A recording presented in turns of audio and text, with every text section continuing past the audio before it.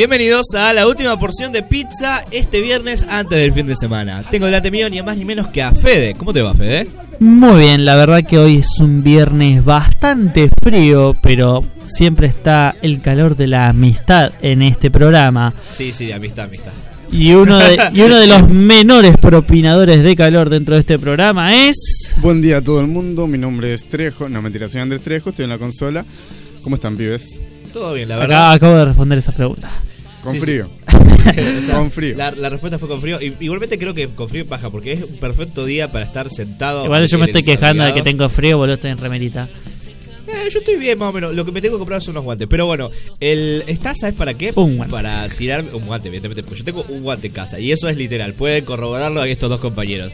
Está para estar echado en el colchón o en el sofá, el cheto que tenga el sofá, y poder verse una serie. ¿Sabes? Hablando, no sé si de series, pero sí hablando de echarse en un sofá a ver.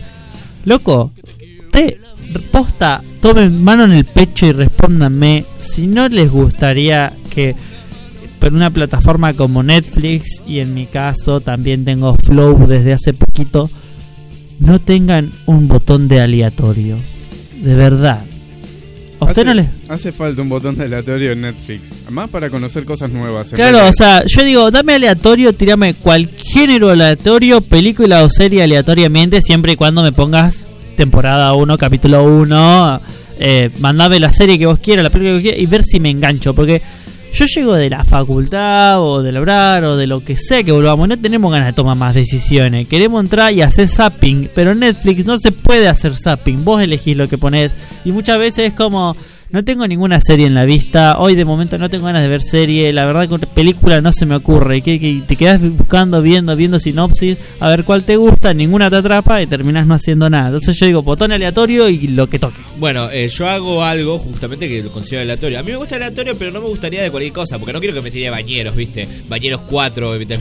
O una película de Nicolas Cage. ¿Quién le gusta a ese señor?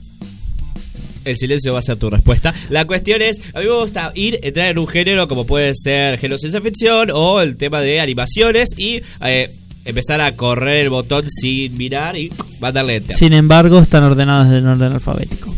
Igualmente podés ir hacia arriba y hacia abajo y justamente ir cambiando. Pero no, o sea, me refiero a que a menos que le des como 30 clics para abajo, lo mantenés apretado y vas variando. O sea, lo he hecho y me he sacado buenos resultados. Después, si no me gusta, lo saco, evidentemente. De hecho, así empecé a ver una serie. También me guío por la portada. Tipo, voy a ver la portada, no voy a ver la reseña, porque las reseñas de Netflix son una porquería. Lo he corroborado. Sí, la verdad que la de Zootopia todavía no la cambiaron.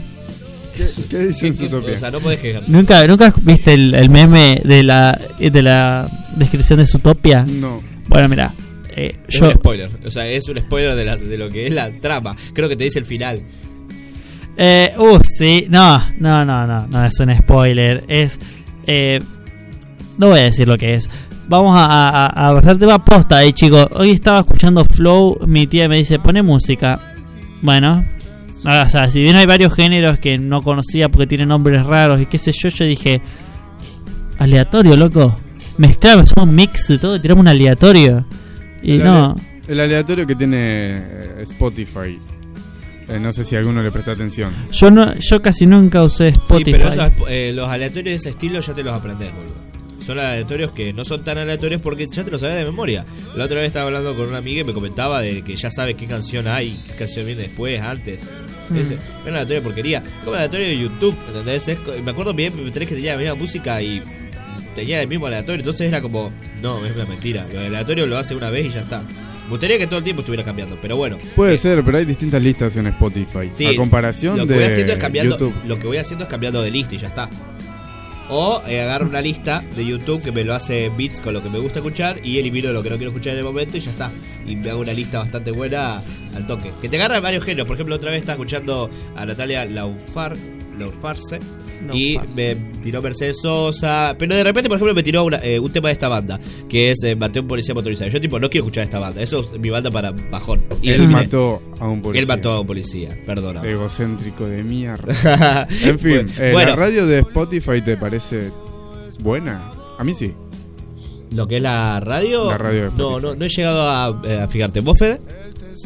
No, yo la verdad que de hoy Spotify, yo no he escuchado la radio. No, la verdad que nunca usé Spotify. La verdad que lo usé para poner música. 2 veces quise poner la que yo quería y me dice, bueno, la canción que vos querés está dentro de un álbum. Para escucharla tenés que escuchar el álbum. Le doy play, esto tiene reproducción aleatoria, solamente puedes saltear 2 canciones. Y te manda a cualquier lado y es como, ¿sabes qué? Me voy a YouTube. La única razón para la que descargué Spotify era para poder minimizarte y mientras hablo uso WhatsApp, otra cosa. ¿Alguno de ustedes dos descarga música en su celular aún? Yo lo hago generalmente cuando voy al gimnasio, por ejemplo, y quiero escuchar, digamos, algo y no tengo datos, no quiero gastar datos. Bueno, me descargo un disco entero de Extremoduro, el disco entero de tal cosa, y lo pongo en repetir. Cambiaron la sinopsis de Zootopia. Felicidades. Cambiaron la sinopsis de Zootopia, damas y caballeros. Esto es una noticia de importancia internacional. Sí, pero la noticia mala de Netflix es que sacaron a Avatar. Ah, verdad, sacaron a Avatar. Sí, la leyenda de Aang. Si no tuviste la oportunidad de verlo hasta ahora, bueno, Netflix te lo dejó bastante. Míralo para internet. Mira, mientras pongan la de Korra en su lugar, yo te lo compro. Eso sí vale plata. Yo una vez habían puesto la primera temporada de Korra, pero después la sacaron. Sí, totalmente. Yo la empecé a ver justamente por Netflix y después la terminé viendo por otro lado porque Netflix no lo sube más. Me puse a ver y tenía unas ganas de verlo. Tengo que comentar que justamente acaba de entrar a la parte de la radio nuestro invitado especial. Justamente en el segundo bloque vamos a tener a un invitado que ya habíamos comentado por las redes. Sí, de hecho, durante todos los días estuve subiendo una historia de quién iba a venir. Es nada más y nada menos que Dimas Notas. Que, bueno, vamos a estar disfrutándolo. Van a estar hablando con nosotros desde el segundo bloque. Por ahora les digo, les quiero decir que por favor vayan al Instagram, que es la última porción de pizza. Ahí justamente vayan mandando los mensajes que quieren hacer, ya sea a nosotros o al invitado. Y también, a ver, fíjense que tenemos un Instagram hermoso. Así es, síganos para más contenido friki, como bien decimos. Pero sí, seguramente yo voy a estar subiendo alguna historia sencilla, pero que venga con algunas preguntas. ¿Qué preguntarías? Alguna que otra cosa. Vamos a estar boludeando, ¿no? Hablando de la página, vi que subiste que ya estaba el juego gratis de la plataforma Epic Games. Sí. This War is Mine. Sí, ese y el otro. Hay dos que se juegan. Igualmente, yo estaba hablando con un amigo que justamente se lo había comprado por Steam. Estaba a 200 pesos, 300 pesos el juego para comprarlo. Y ahí te lo están regalando. Entonces es como, wow. Yo no lo estoy haciendo porque realmente se me complica el launcher y no tengo el tiempo. Pero si se puede hacer la página, voy de cabeza. Ese juego es como una aventura... ¿Gráfica? No. ¿Gráfica? No, porque es supervivencia. Pertenece al género de supervivencia como Minecraft. El aspecto que tenés que ir recolectando recursos para sobrevivir cada día. Pero cada día es distinto porque en algunos momentos no podés acceder a ciertas partes de la ciudad porque hay militares y rebeldes. Llega el invierno y los libros que vos usabas para entretener te vas a tener que quemarlos porque si no te vas a morir de frío, te va a agarrar una hipotermia. Toda la noche tiene que salir alguien a buscar recursos. ¿Me puede decir los requisitos, por favor? Los requisitos, bueno. Mira, mi máquina lo corre, pero es una máquina que también te corre el juego de Fallout New Vegas. Así que date una idea de que si Fallout New Vegas lo podés correr, te vas a poder correr este juego. Porque no es tan interactivo, es más... ¿cómo decirlo? Una pantalla 2D, o sea, todo, y lo ves todo en perspectiva. Es como, imagínate una casa cortada a la mitad, vos ves todo lo que está dentro y las personas que caminan, todo en 2D. Y vos tenés que ir haciéndolo. De hecho, una cosa que a mí me gusta mucho es ir a las pillas y matar gente para conseguir recursos. En este juego es re difícil, boludo. Y de hecho tiene sentido porque son civiles, no militares. Es muy difícil matar gente, es muy difícil, aunque podés aplicar la psicológica. Podés hacer, por ejemplo, ir a la casa de una pareja mayor y si matás a una de las a la mujer, que es la que camina lento, el tipo ya no tiene ganas de vivir. Y a mí me agarró una reataque de, uy, soy un psicópata. Acabo de hacer esto. Y me gusta. Y la segunda vez que jugué, decidí no matarlos y les robé todo. Y se murieron solos porque cuando volví no estaban. Y yo dije, cierto, le robé los de mis eventos, le rompí los muebles. Como que tiene sentido eso, ¿no? Y todo eso afecta al final. Eso es lo que lo hace interesante. Sí, si te cagas en una persona, después te van a cagar. Y si ayudas a una persona, después te va a ayudar. Suena bastante interesante y me dieron ganas de verlo, nada más de verlo. Después si lo quiero jugar, eso es otro tema. Creo que Steam está quedando medio obsoleto al lado de Epic Games.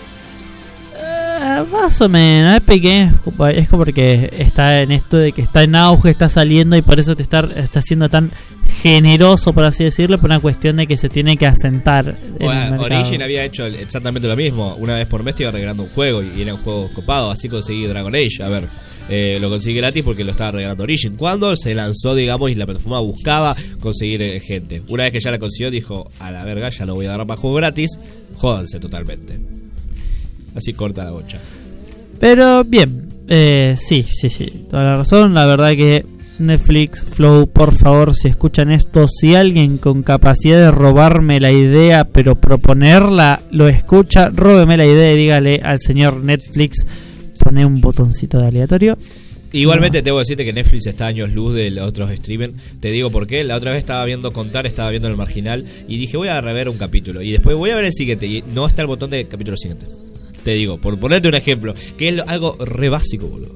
Así que debo decirte, Netflix tiene cosas para mejorar, totalmente, pero tampoco, o sea, está bastante bien. Lo único que le falta es agregar la leyenda de Korra, tener buenas descripciones para variar, agregar las otras 2 películas del Hobbit, porque nada más subió la tercera que a nadie le gusta, por algo consigue el contrato, y poner aleatorio. De hecho, con el botón aleatorio yo ya estaría bastante satisfecho. Porque... Y con las primeras 2 de Hobbit, principalmente la primera, que está muy buena. Y la única que vale la pena. Un viaje inesperado, la verdad que me encantó. Después vi la segunda y... está muy buena. Me gusta la parte de Sauron, pero ya la tercera es como... La trilogía del Hobbit es una trilogía que es extendida al pedo, para mí. Bueno, pero está buena, la primera y segunda te logran entretener. Está muy buena esto de cómo sabían que iba a estar Sauron, qué sé yo. El tema es que después la tercera... Es la tercera. Mira, directamente la primera yo ya veo errores y cosas que lo hacen aburrida, pero porque es literalmente le meten relleno para alargarlo. Podrían haber hecho 2 películas o una película interesante, pero como El Señor de Anillos es una trilogía reconocida, lo que buscan hacer es hacer otra trilogía de nuevo. No sé si vas a poder abarcar más allá de bien hecho, mal hecho, todos los acontecimientos de las 3 películas en una. El tema es que hay muchos acontecimientos que ponen que no existen dentro de lo que es el Hobbit. Y personajes que no aparecen en la película, digamos. Vete, personajes que no existen, tramas que no existen y cosas de otros cuentos. Para rellenar la película y llegar a 3. En cambio, podrían haber reducido a 2. Muy bien. Sí, muy bien. Pero si haces 2 películas tenés que hacer una tercera. Es como no se vende un dúo. Las películas son en uno son 1 o 3. O bueno, 6, 9, 15, después depende de qué tanto quieras estirar. Depende de qué dinero. Claro, depende si sos Star Wars, si sos Rápido y Furioso, si sos la de los dinosaurios, eso que eran animadas. La de pie pequeño. Igual Rápido y Furioso gana plata nomás por la publicidad que le hacen los autos. Ey, loco, la nueva de Rápido y Furioso no está Toretto. No está Toretto y no está Brian O'Connor. No está el chino porque ya se murió. No hay nadie. Está La Roca. Y La Roca no es Rápido y Furioso. Hace una nueva película de autitos con La Roca, pero no da Rápido y Furioso 9 con La Roca. Brian O'Connor se había muerto, no sé si. Mira, la verdad que yo lo que es Rápido y Furioso lo considero una saga de porquería. Y después a ver análisis que te buscaban el por qué era tan bueno. Porque es pochoclero. Es una buena papa frita. Vos Rápido y Furioso lo podés ver con cualquier persona. Porque no tiene... Es totalmente libre. No tenés ni siquiera. La verdad que la trama no importa. Vos te salteaste el final, no te perdiste de mucho. Vos no viste el inicio. Directamente a las pillas. Eso vas a entender el final. Te lo perdiste, no importa. No importa cuándo llegaste. Le viste un pedacito de la 3, un pedacito de la 4, un cachito de la 2. No importa. Vos vas a entender de qué van las películas. Igual he visto gente discutir la trama de Rápido y Furioso, las motivaciones. Yo, tipo, ¿qué motivaciones? ¿Qué trama? ¿De qué está hablando? ¿Vimos la misma película? No está Toretto. ¿De dónde querés sacar trama sin Toretto? Y también me analizaron que en Japón, por ejemplo, cuando están en Japón tienen que hacer giros y que esa movilidad es como todo es re distinto. Guarda. Posta que la 3 es distinta porque las primeras 2 son la primera es la de Toretto y Brian, la segunda es la de Brian y el negro y la tercera ya dijeron vamos a usar esto de los autos en un lado completamente distinto, con otros personajes completamente distintos y darle la estética japonesa futurista, qué sé yo, bla bla bla, bla, está copado. Quedó muy buena la película, la verdad que es entretenida. Por eso digo que Rápido y Furioso a partir de la 3 yo te digo que no la veas. Y igual te digo, es para mí el punto de pochoclero para sentarse y pelotudear. Y lo pones, o sea, es a lo que vas a poner mientras comes y charlas. Prefiero pochoclear otras cosas. Prefiero pochoclear. Ciencia ficción, yo particularmente. Ayer me vi un documental de History. La verdad que era 1 hora sacando botecitos de abajo del océano. Y se ponían a hablar. Este bote tal vez haya traído esclavos. No, pieles de animal. No, comida, arroz. Esclavos de nuevo, negros de África. Y era como, ¿qué me importa lo que había en ese barquito? Sacaste un barquito del océano, ¿qué me importa lo que traía? ¿Por qué lo veías? O sea, la verdad que no había, no es que... Porque era mejor que ver Rápido y Furioso. Efectivamente. Yo creo que con esa conclusión, que es mejor ver cómo sacan barquitos del agua. Y averiguar qué carajo traían cuando funcionaban, cuando estaban en función. Es eso antes de ver Rápido y Furioso con La Roca y no con Toretto. Pero en fin, vamos al corte, que ya tenemos a nuestro invitado esperándonos. Vamos a hacer una pausita breve y vamos a volver con Dimas acá mismo. Así que, negro, vamos al corte.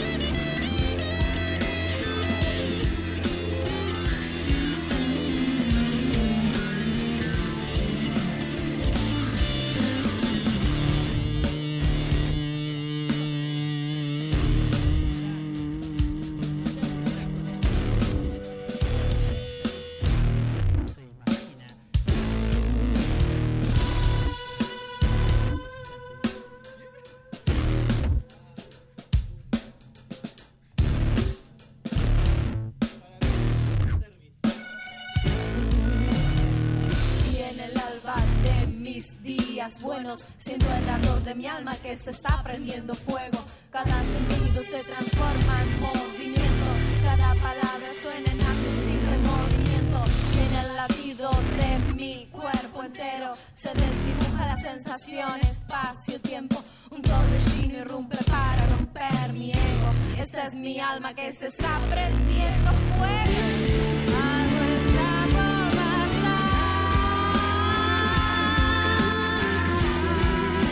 Mi alma está prendida en fuego. Algo está por pasar. Mi alma está prendida en fuego. Algo está por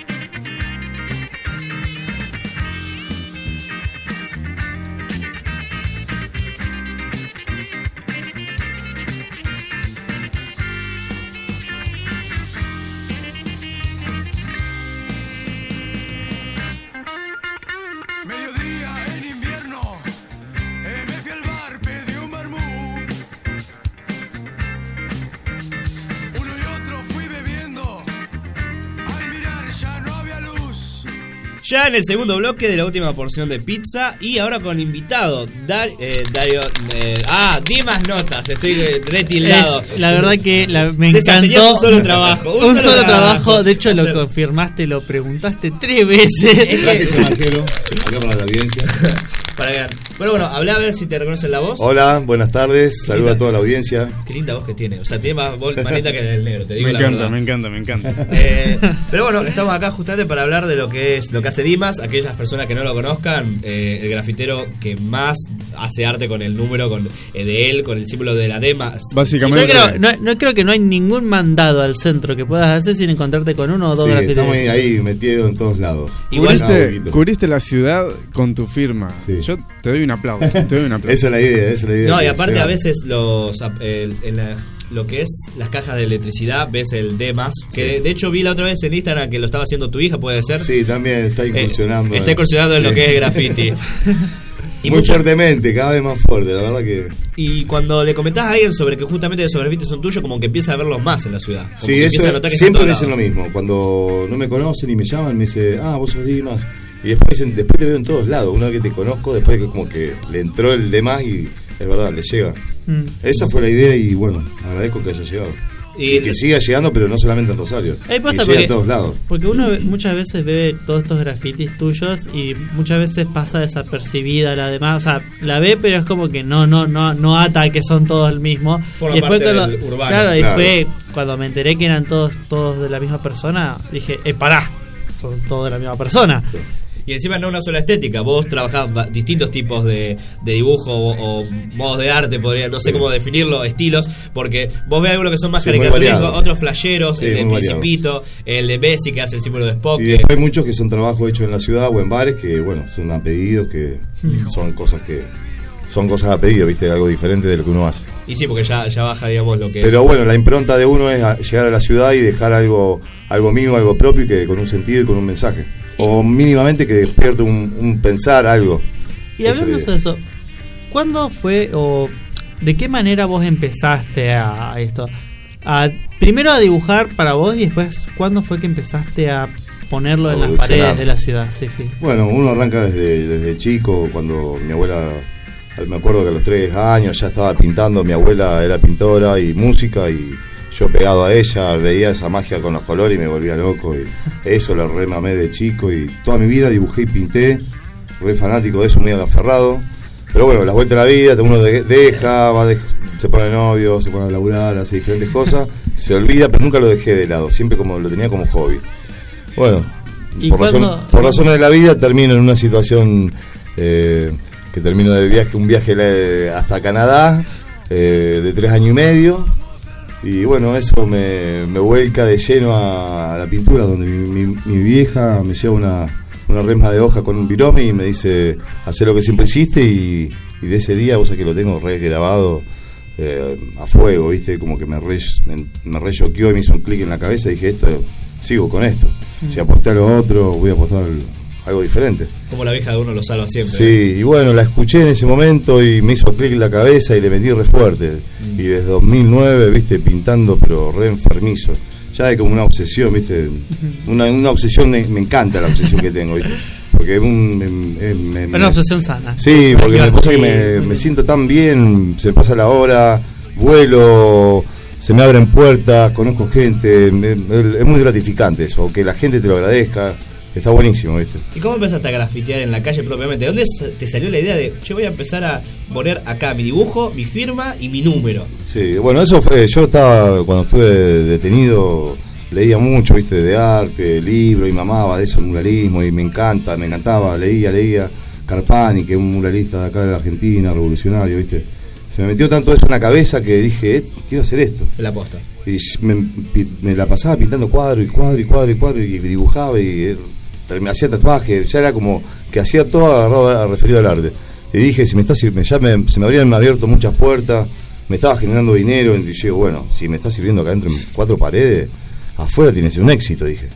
Y bueno, salí, me metí en la facultad y hice los 5 años corridos de licenciatura en Bellas Artes, llegué al 5º año, debo algunas materias para la licenciatura.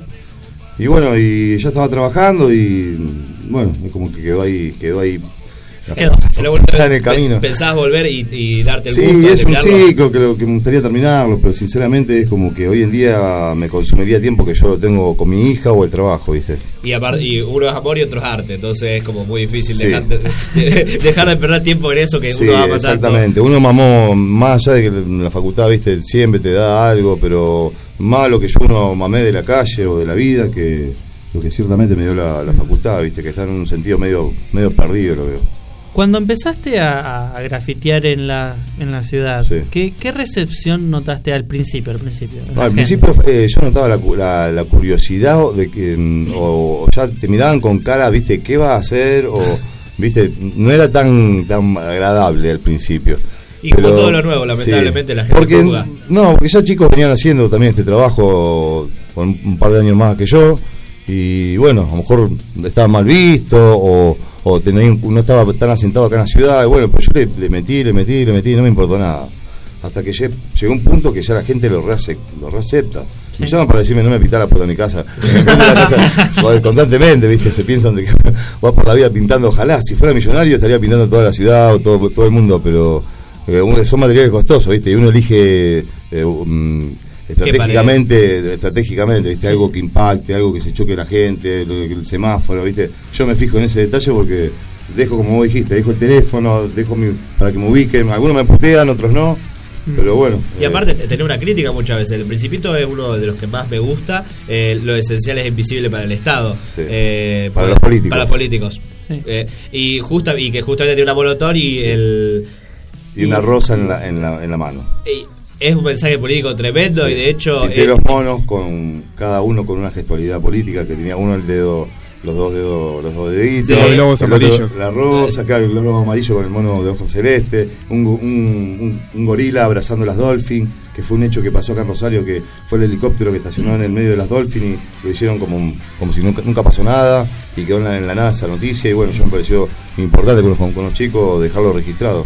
Eso me interesa, dejar hecho, dejar algo de conciencia, ¿entendés? Y porque vos te lo pasás, lo ves, y incluso en otras veces te cae la ficha. Yo los gorilas me acuerdo que lo veía, y después un día me paré, lo vi. No prestaste atención, la segunda ya decís, ¿por qué los globitos amarillos? ¿Por qué los deditos? Y empezás a ver cada vez más detalles. ¿Por qué las Dolphin? Claro, las Dolphin, el puerto, ¿entendés? Y ese mensaje, esa crítica, te digo, te ha llevado para tener problemas, porque muchas veces hay gente que, voy a decirlo así, hay gente que es tibia y justamente le gusta el arte que no representa nada o que no transmite nada, y eso no es. No, por eso te digo que yo al dejarte mi teléfono, tengo gente que me agradece, que me putea, que me felicita, que me da trabajo, tengo de todo, un poco. Todo el abanico. Sí, pero una parte del juego, de lo que yo sé que está en la calle pero a veces a uno le duele cuando te pintan, ¿viste? O más que nada, a mí no me molesta que me pinten arriba, pero si me venía a pintar, pintame todo. No me escraché o déjame, no me parece eso. Eso lo habías comentado hace unos años en otra entrevista, y también hace poco por el Instagram habías comentado que el de Principito mismo, en una movilización. Eso es innecesario, porque de última agarrátela con el Estado, andá a la municipalidad, escracharle a la municipalidad. De última, yo soy un laburante, estoy de tu lado, ¿entendés? Y aparte, porque justamente algo que era tan lindo, y incluso que es crítico, sí. Porque estoy en contra entre comillas, del sistema, porque necesariamente sí o sí te enganchan en algún lugar. Pero estoy en contra de la iglesia, estoy en contra de la política, estoy mucho en contra. No me interesa, hay muchas cosas que necesitan un cambio fuerte y veo que la gente está dormida, ¿entendés? Y como por eso es la crítica mía.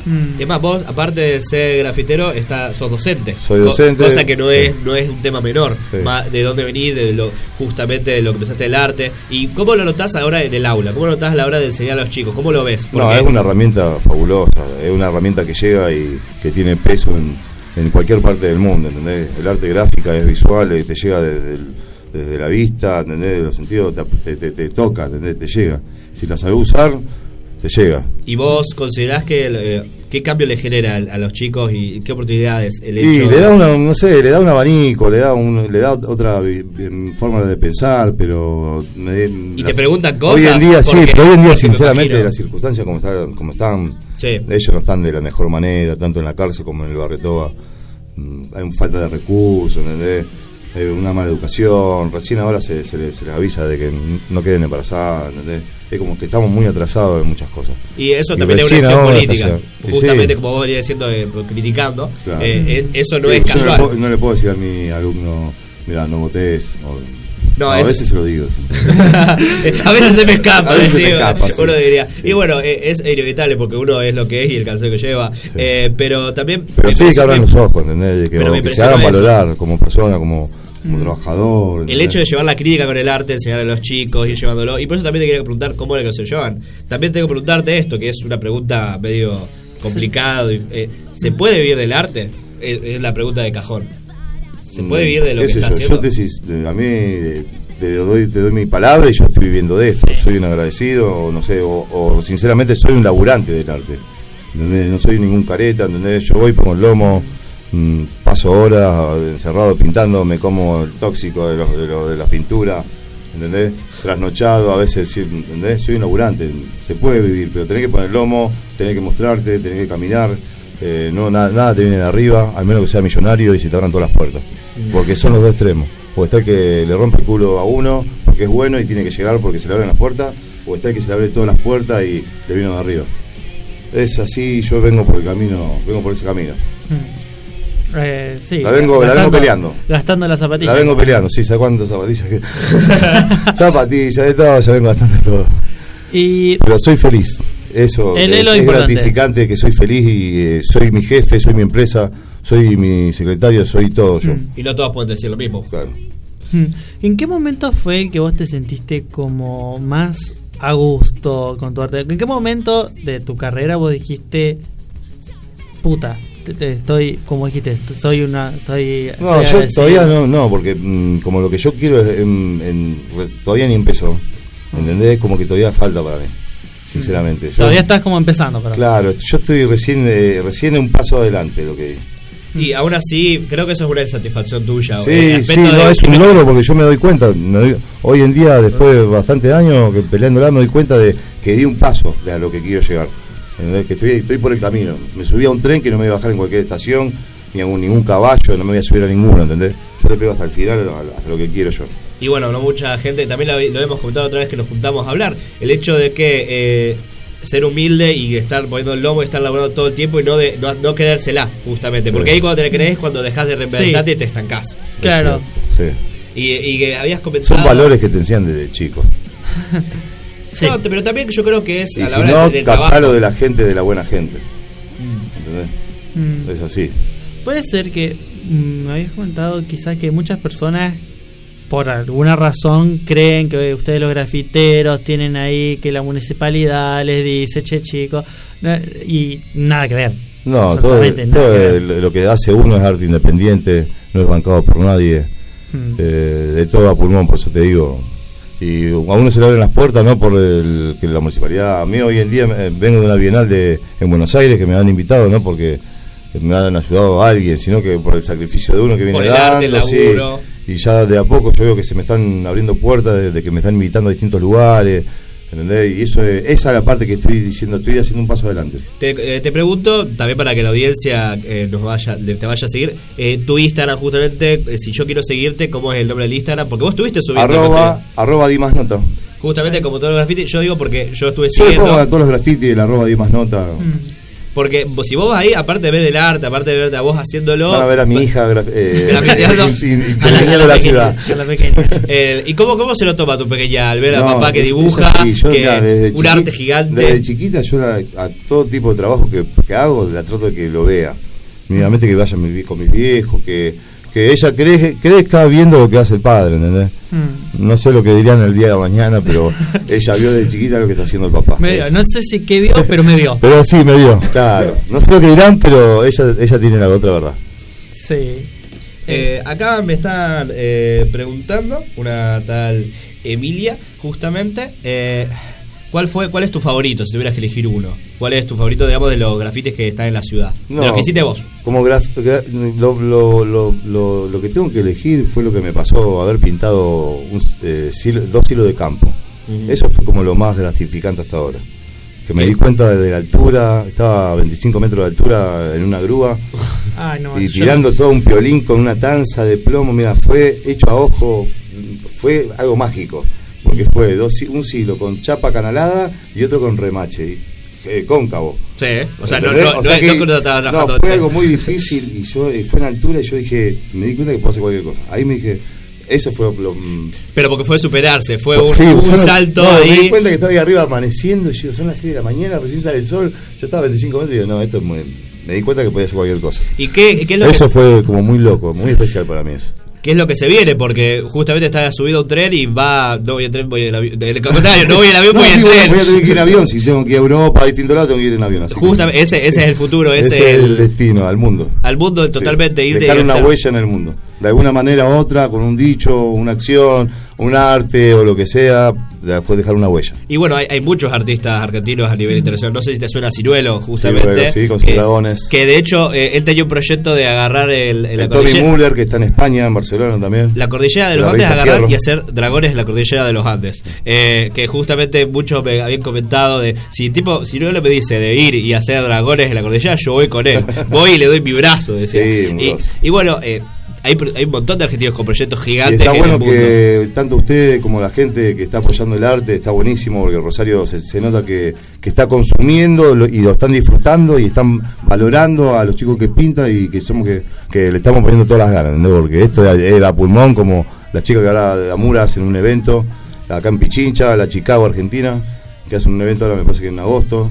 ¿A vos te van a hacer una muestra? Sí, bueno, y eso, aprovecho la audiencia que también en agosto, el 8 de agosto en el Fontana Rosa. ¿Hasta todo el día o hasta? No, va a ser todo el mes. Todo el mes, va a ser todo el mes con Matías Buscatu y otra persona más, Osmar, que tiene un proyecto en Zona Sur con unos grafitis. Van a hacer una muestra personal de nosotros tres. Va el día 8 todo el mes. Y el día 8 que inaugura la muestra vamos a estar pintando en vivo. Así que estaría bueno que vayan y que vean un poquito de arte a partir de las 8 de la noche. Te podemos matar a preguntas ahí en ese momento, te podemos llevar gente, todo perfecto. Pinten listo conmigo, así que los invitamos a todos los que quieran ir el 8 de agosto ahí al Fontana Rosa. Fontana Rosa, bárbaro. Justamente, otra cosa que iba a decir, volviendo al tema de la municipalidad. Eso es algo medio de la municipalidad. Pero ¿qué pasa? Pero eso consiste con laburo, no con justamente que... Lo conseguí porque claro. Y ahí es donde entra el juego. Uno diría que... Te voy a decir la verdad, al principio se habló de dinero, después se habló de los pagos y ahora se habló de nada. Te va cambiando el aire. Sí, va cambiando como estamos en el país. Así que bueno, uno lo hace también un poco para mostrarse un poco más. Y aparte tienen que ver el arte y tiene que darse un espacio. Está bueno, y sí, está bueno. Lleva. Está bueno, así que eso. No, lo que iba a comentar es el hecho de... No estaría mal justamente que del Estado bancara justamente al arte y lo potenciara. Pero en Buenos Aires está mancando. Tengo amigos grafiteros que los bancan y los mandan a distintos municipios a pintar en las plazas o pintar en lugares. Es curioso que Rosario no, porque Rosario es cultura y eso yo me crié con Rosario es cultura y la verdad que yo he ido a teatro independiente, he ido a lo que son las muestras en la calle de muestra de teatro, sí. El tema de los grafitis, que de nuevo para mí Rosario está lleno de grafitis de todos lados. Se está metiendo y está buenísimo, mucha gente de afuera también me lo está diciendo, como que le estamos dando y está bueno. Es como un atractivo turístico. Mira, turista viene y el Messi, por ejemplo, sí. Que yo diría que hay ciertos grafitis tuyos que para mí no son particularmente mis favoritos, pero sí es verdad que repercutieron. Puntuales. El de Messi, Guernica, que tengo también. Todos esos trascendieron y justamente vi diarios de España mostrando el graffiti. Sí, Calavera y Diablito en el Arzobispado de Rosario, que ese fue uno de los que más pegó, que terminó la nota en todos lados, en todos los diarios, en radio. Fue muy loco eso, hasta en TN. Es que la gente no está acostumbrada. ¿A dónde llegó la repercusión de eso? No está acostumbrado a la crítica, al arte. No se la aguanta. No sé. Y porque hay mucho tibio. Como viste, no te aguantás la verdad, viste que la verdad es difícil y mucha gente no se la aguanta. Y bueno, es así. También el arte es una repercusión de una verdad que mucha gente no quiere ver, o alguien que quiere expresarse y gente se calla. Y para las personas que están empezando, porque también estaba hablando con justamente amigos que tienen ganas de recibirse y empezar a hacer arte, ¿qué mensaje le querés dar? Si tuvieras que dar un consejo a las personas que están empezando, no que están subidos ni al caballo ni todavía están trabajando. No, el tema del trabajo duro y sin embargo, ante todo es con el compromiso con lo que uno está haciendo y con amor. Si uno lo hace comprometido, no sale, y si lo haces sin amor, no te gusta y ya no funciona. Es un combo que no es muy difícil, compromiso y amor y ya está, sale algo bueno. y creértela vos mismo, ¿entendés? No creer que la demás que vos hacérsela creer a los demás, sino creértela vos mismo. ¿Vos crees que lo que estás haciendo es justamente es amor y te encanta? Y sí, yo te digo, te voy a hacer, es como que le estoy haciendo el amor a la pared, le estoy haciendo el amor al cuadro, ¿entendés? Yo le tiro todo con ganas, ¿entendés? Voy con ganas, no es que la titubeo, no, yo me expreso con amor. Tus cuadros son tus amantes ocasionales. Sí, las paredes, últimamente son las paredes. Está perfecto. Yo creo que ese es el comentario con el cual vamos a cerrar el bloque, porque es muy bueno. Así que, negro, vamos al corte.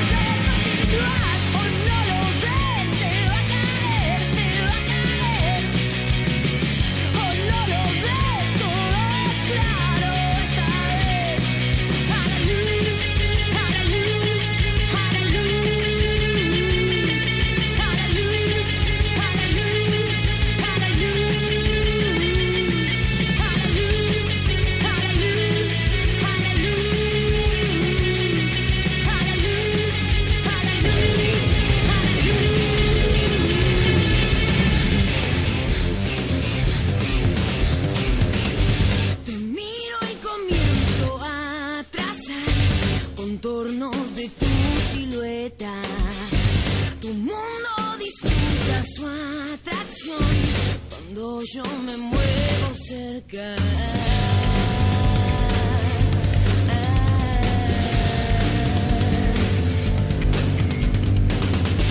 Así mi reloj no corre igual, me mezclo en tu ritmo intenso. Mi única duda es si hallarán agujas entre mis restos. Cuando te vas ordenando en tu línea, que siento ser quien se aleja del centro y al filo estamos.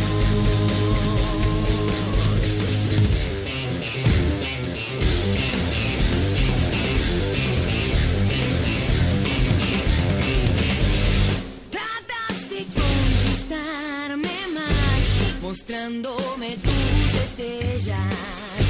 Y no vemos que vivimos en la constelación más bella. Cuando te vas ordenando en tu línea, que siento ser quien se aleja del centro y al filo estamos, cerca pero lejano.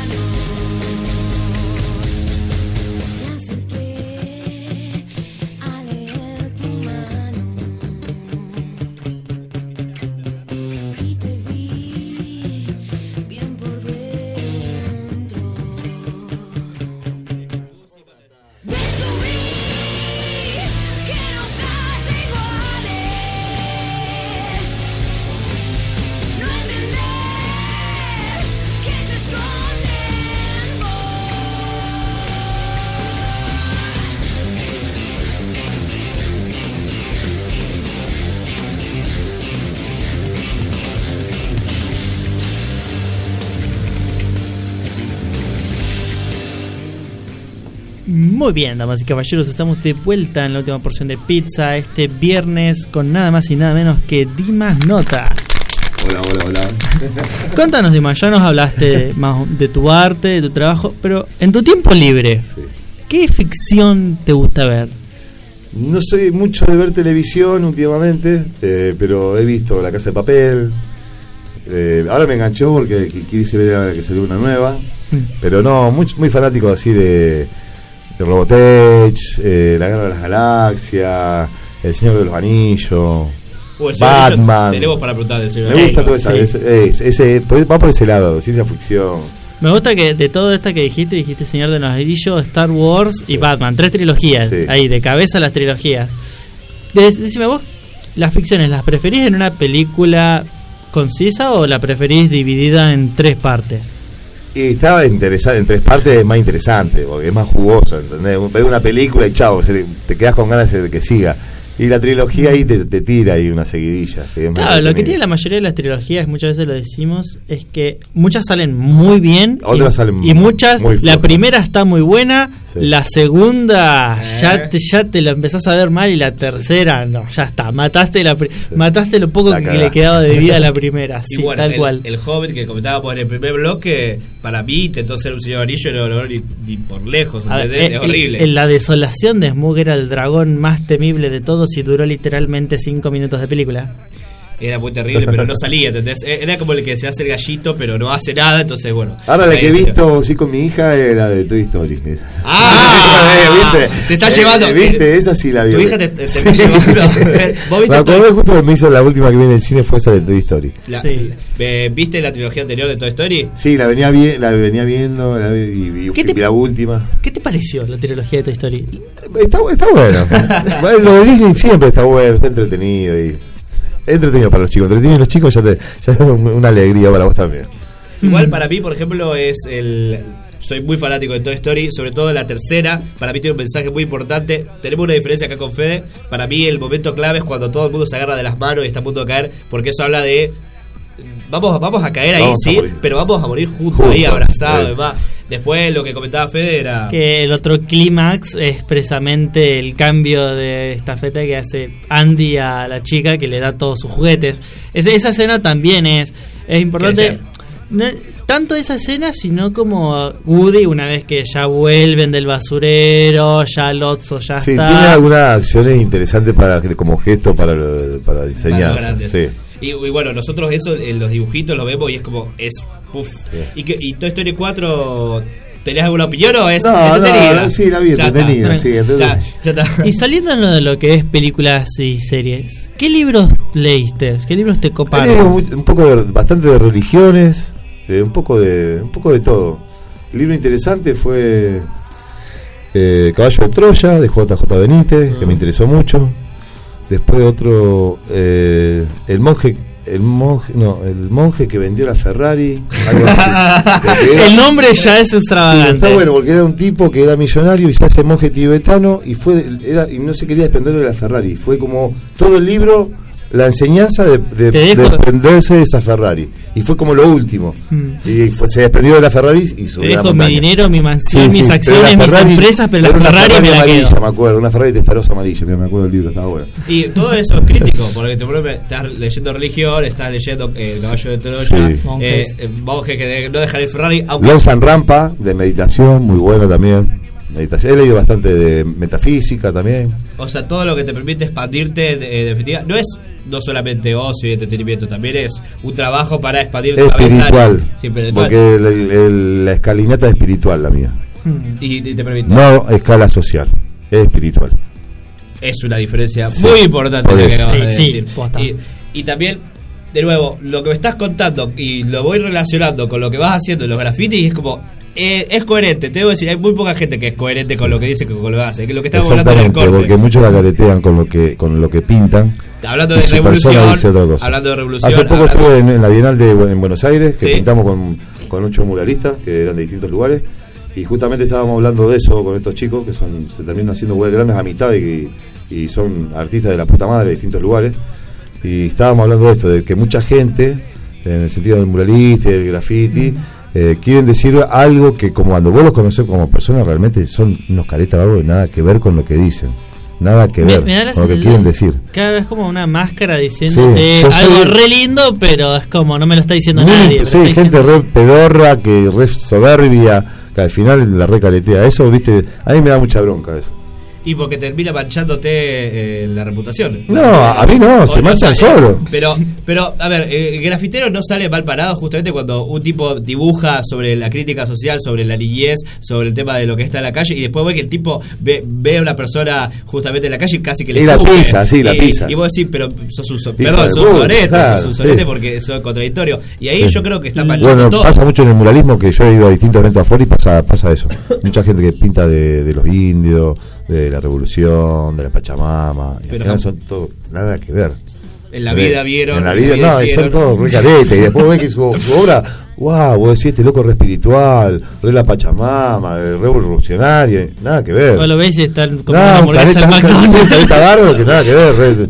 Por eso te digo que mucha gente que así, que después se sale la careta por sí solo, se le cae la careta. Me hace pensar en la música, no sé si con quién acá lo había hablado, el hecho de La música pasa bien. bueno, la música villera, por ejemplo. Yo cuando era chico era el clásico tipo que, ay no, la música de verdad está. Después me cayó la ficha de que no. Y terminaste bailando cumbia. Con dos, pero había dos cosas importantes. Uno, que una profesora de música que me abrió la cabeza y me dijo, la música villera está esto, es folclórica. Y después cuando me di cuenta de que la música villera empezó a ser robada por el cochetaje, por el cheto, y empezó a usarla, y digo, y eso es robo cultural, digo, esto es robo cultural. Usurpación cultural. Es muy parecido. Subió de escala social. Es muy parecido cuando, por ejemplo, el jazz y el blues, que era también subió de escala social. Lo robaron y suben de escala social. ¿Y qué pasa? En ese momento, el tipo, el negro, en este caso, el tipo, entre comillas, de nuevo villero, dice, no, ahora ya no me representa porque ya se lo afanaron ellos. Bueno, para el villero le sirve porque ahora tocan en el country y le pagan millones.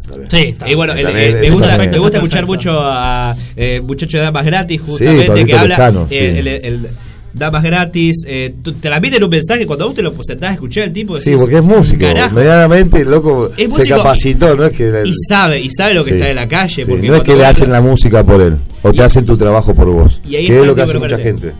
Hacen tu trabajo. Tirame la canción y yo te la firmo, canto. Claro, yo te firmo. Y ahí está la diferencia entre un buen artista y un habla la trayectoria y después habla tu trabajo, porque por sí solo te cae por peso. Eso se da cuenta, pero la gente se da cuenta de eso, vos decís al final, el a veces que la caretea. No se dan cuenta, pero después se dan cuenta porque después cae por peso, no tiene peso después lo que quieren decir. Te das cuenta, es como que está no es sólido su pensamiento o su accionar. Claro, es como algo muy bonito, pero le falta base, le falta. Sí, o no te llega. No tiene alma. No tiene alma, no te tiene alma. Exactamente, esa es la diferencia. Algo que le está pasando. Porque es lo que yo te dije, cuando yo el amor que yo le hago a la pared, vos te vas a dar cuenta que a alguien le hicieron el amor a esta pared. No es que fue fríamente calculado y no por el artista, sino está hecho por un laburante que se rompió el lomo y le puso todo. Fue fríamente improvisado. Claro. Sí. Y no, pero si vos te fijás las paradas, yo me fijo que siempre hay una parada, siempre hay un kiosquito. De hecho, también había visto que le habías pintado en algún momento a un kiosquero, la parte de la cabina. Sí. Bueno, esa es la del Darvader, pero después la que repercutió mucho, que la tuvieron terminando de tapar por el arzobispado, que si no le sacaban el kiosquito, fue en España y Córdoba, donde está el arzobispado. Pintamos con Ulises Baine unas carabelas y aglitos, y yo después del costado pinté una calavera en llama y estaba el cartel de Jesucristo del camino y salió por todos lados esa foto y duró una semana el puesto porque le dijeron del arzobispado que si al dueño, al Tortu, si no sacaba todo eso, lo sacaban de ahí, así que el loco tuvo que plotear todo con una marca. Hoy en día le pagan 1.000 pesos, 2.000 pesos la marca ahí para la publicidad. Pero abajo está la obra. Y el Torto me dijo que algún día lo va a sacar despacito, que va a estar la obra abajo.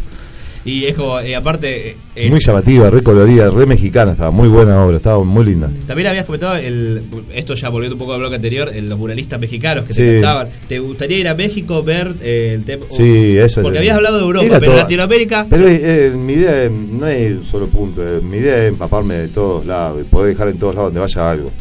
Ojalá que tengan la oportunidad y que se me vayan abriendo los caminos para eso, porque no es un punto fijo. Llamarlo como un nómade que va dando vueltas por el mundo, que esa es mi idea. voy llevando ahí mi arte y mostrándome que es lo que quiero yo, es lo que estoy buscando. Y volviendo a lo que son... A la trilogía. No sé si trilogía particularmente, pero fuera de vos, ¿qué pintores te gustan más? Ahora me dirías... No, uno más de todo, porque... Sí, obviamente va a haber un de todo, pero ¿cuáles son los que están ahí, las que estos me tocaron la fibra? Y Da Vinci, qué sé yo, tenés también Velázquez, tenés Pablo Picasso, Dalí, hay muchos que grosos, que hay mucho variado, y acá en Argentina también Carpani para mí es un regroso, y después los movimientos mexicanos, los muralistas mexicanos, Orozco, Sequeiro, Diego Rivera, unos capos totales, para mí esos fueron, bueno, se llevó a cabo la revolución mediante la gráfica de esta gente, ¿entendés? Porque al campesino la única forma de que no sabía leer y escribir, ¿cómo le llega? Mediante la gráfica. Estamos en revolución, alístense, le avisaron así al pueblo. Pues de ahí eso que me llamó mucho la atención. Y de Sequeiro, es que David Sequeiro salió y rompió las reglas del mural tradicional y del formato cuadrado y empezó a intervenir los costados. Eso es lo que yo hago. Me expando del cuadrado, de la línea recta. Como si fuera todo un sí, va unificando todo, se tira para los costados. Eso me agarré mucho de eso también. Es muy divertido como el romper la estructura se vuelve en un momento una estructura. Porque, de nuevo, yo veo tu arte y me doy cuenta que te reinventas todo el tiempo. Me doy cuenta que probás cosas nuevas todo el tiempo. Sí, es un proceso. Por eso te estoy diciendo que lo mío son pasos. Y para mí recién estoy arrancando. Y esto es un laboratorio de Rosario. Y es divertido porque vos decís recién estoy arrancando y cuando la gente... Porque yo me he puesto a hablar con tipas, con afectos, familiares, gente cercana y empiezan a decir, qué tipo grosa, hace esto. Ya tenés un renombre Rosario. Sí, es como yo te dije, para mí todavía falta. Para mí falta, ¿viste? No me conformo con el Rosario. El tipo que nunca para de reinventarse, claro. El tipo que nunca se deja. Y bueno, si no te estancaste y te subiste a un tren, a un caballito, ¿viste? Subiste la primera estación te bajaste y te subiste coronado a un caballo y te la recreíste. Igual no está mal que te des la vuelta y digas, carajo, qué bueno que estuvo. Sí, pero me di cuenta cuando estuve ahí arriba en los 25 metros. Ahí me di cuenta. Dije, llegué bastante, ya estoy alto. Si puedo hacer esto, puedo hacer cualquier cosa, me di cuenta. Y ahí dije, ya está, es un paso. Di el primer paso. Que esto pasó hace 2 años, un año, 2 años atrás. Y hasta fecha ahora, ¿cuántos años llevas grafiteando la ciudad? Porque yo creo que más de 7 años. 2012 es algo tenido, un año de facultad y 2014. 5 años. Yo para mí lleva mucho tiempo más, pero bueno, puede ser también que yo vamos a ser sinceros, fui un adolescente cuando veía cómo la ciudad se estaba pintando. Sí. Entonces, lo que pasa es que yo invadí mucho y aunque vos no creas, gasté mucho dinero, que no me molesta. Estoy agradecido por haberlo gastado y agradecido de que se me devolvió con trabajo. ¿Entendés? Por eso que invadí más y más la ciudad, porque para mí, te dije, la pintura me encanta, si fuera por mí estaría pintando todo gratis todo el día. Vení de pintar y ahora vas a pintar. Sí, ahora me estoy yendo a pintar de vuelta, pero bueno, me encanta. Para aquellos que no lo saben, viniste con el suite de trabajo. Sí, vos lo ves, tiene todo traje de oficina. Todas las manos manchadas, el pantalón de laburo, la campera. Y bueno, esa es la imagen que da. Y justamente un laburante. Se ve la obra. Un laburante, eso. Bueno, una vez más vamos a recordarle a nuestra... La muestra, el día 8 de agosto, es en el Centro Cultural Fontana Rosa, en la peatonal San Martín y calle Sarmiento, y San Luis, en la peatonal San Martín. Bueno, a partir de las 8 de la noche estaré pintando con Matías Buscatu. Vamos a hacer una muestra personal que va a durar todo el mes. Así que bueno, están invitados toda la audiencia, el que quiere ir a ver, hablar conmigo. Así que bueno, gracias. Cualquier cosa, tu Instagram, como bien pones en todos lados, es Dimasnota. Y tu nota. Teléfono creo que es fácil de encontrar. Sí, y ya dijiste lo van a que ver, en algún lado lo van a encontrar. Cualquier tipo de respuesta es bienvenida. Sí, acepto cualquier tipo de crítica. Aparte porque la crítica siempre, para mí no fue mala. Siempre la crítica y la peor, la más ácida, era más reconfortante para mí. Y vos sé que nadie te la dice a veces. Entonces dicen, ay, qué lindo. Y a mí me gusta, porque estás provocando algo. Porque no es que pasa y desapercibido el arte, que es lo peor que podría pasar. Sí. Así que bueno, eso. Gracias a todos y bueno, saludos. Me van a seguir viendo, no a mí, pero me van a seguir viendo ahora por Rosario. Antes de liberarte, tenés que responder una última pregunta muy importante, que es más importante que todo lo que respondiste ahora. Para vos, ¿qué significa una última porción de pizza? Y no me refiero al programa, sino hay una pizza, hay una sola porción. ¿Qué es? ¿Qué es eso? ¿Qué significa? Significa La última porción de pizza. Y la de la viste la típica de la vergüenza, pero a mí me encanta comer esa de la vergüenza, que nadie se quiere comer, me la como yo. Porque soy amable con ustedes. Porque yo no la voy a caretear, no, yo no quiero. Si tengo hambre te la voy a comer. Me parece, Me gusta. me parece excelente. Bueno. Bueno, con esto ya fue un placer tenerte acá. Gracias chicos por invitarme y bueno, la verdad que un placer, la pasé muy lindo. Muy bien, yo fui Fede Rubere. Yo soy César Capiloco. Y yo soy Dimas Nota. Trejo Andrés en consola. Hasta la semana que viene. Chao, chao. Chau.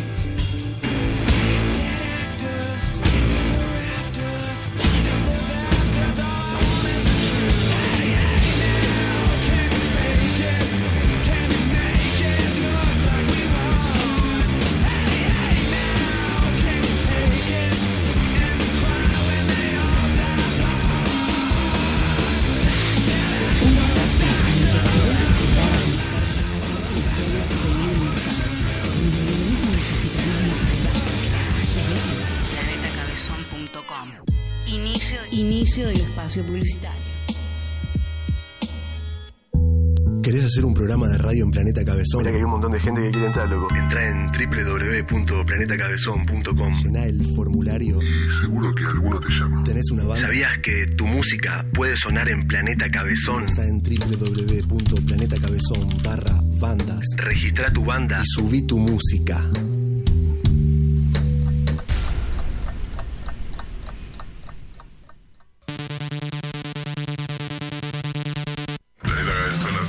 Todas las personas que estén escuchando Planeta Cabezón serán sometidas a maltratos físicos y psíquicos por parte de la brigada anti-Planeta Cabezón.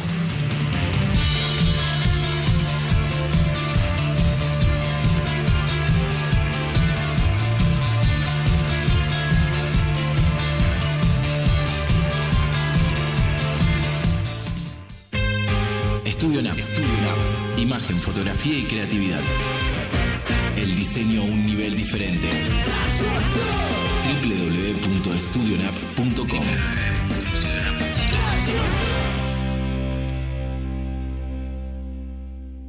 Hay que dejar de escuchar radios hegemónicas. No puedo. Hay que dejar de escuchar radios hegemónicas por lo menos por 2 años. Planetacabezón.com. Esa es la manera en la que hablo. Hay que dejar de escuchar radios hegemónicas por lo menos por 2 años. Planetacabezón.com. Planetacabezón.com.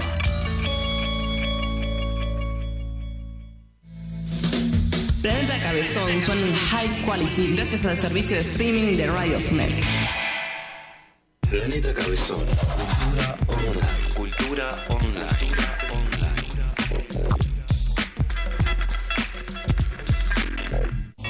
Ahora sí, planetacabezón.com. Fin del espacio publicitario.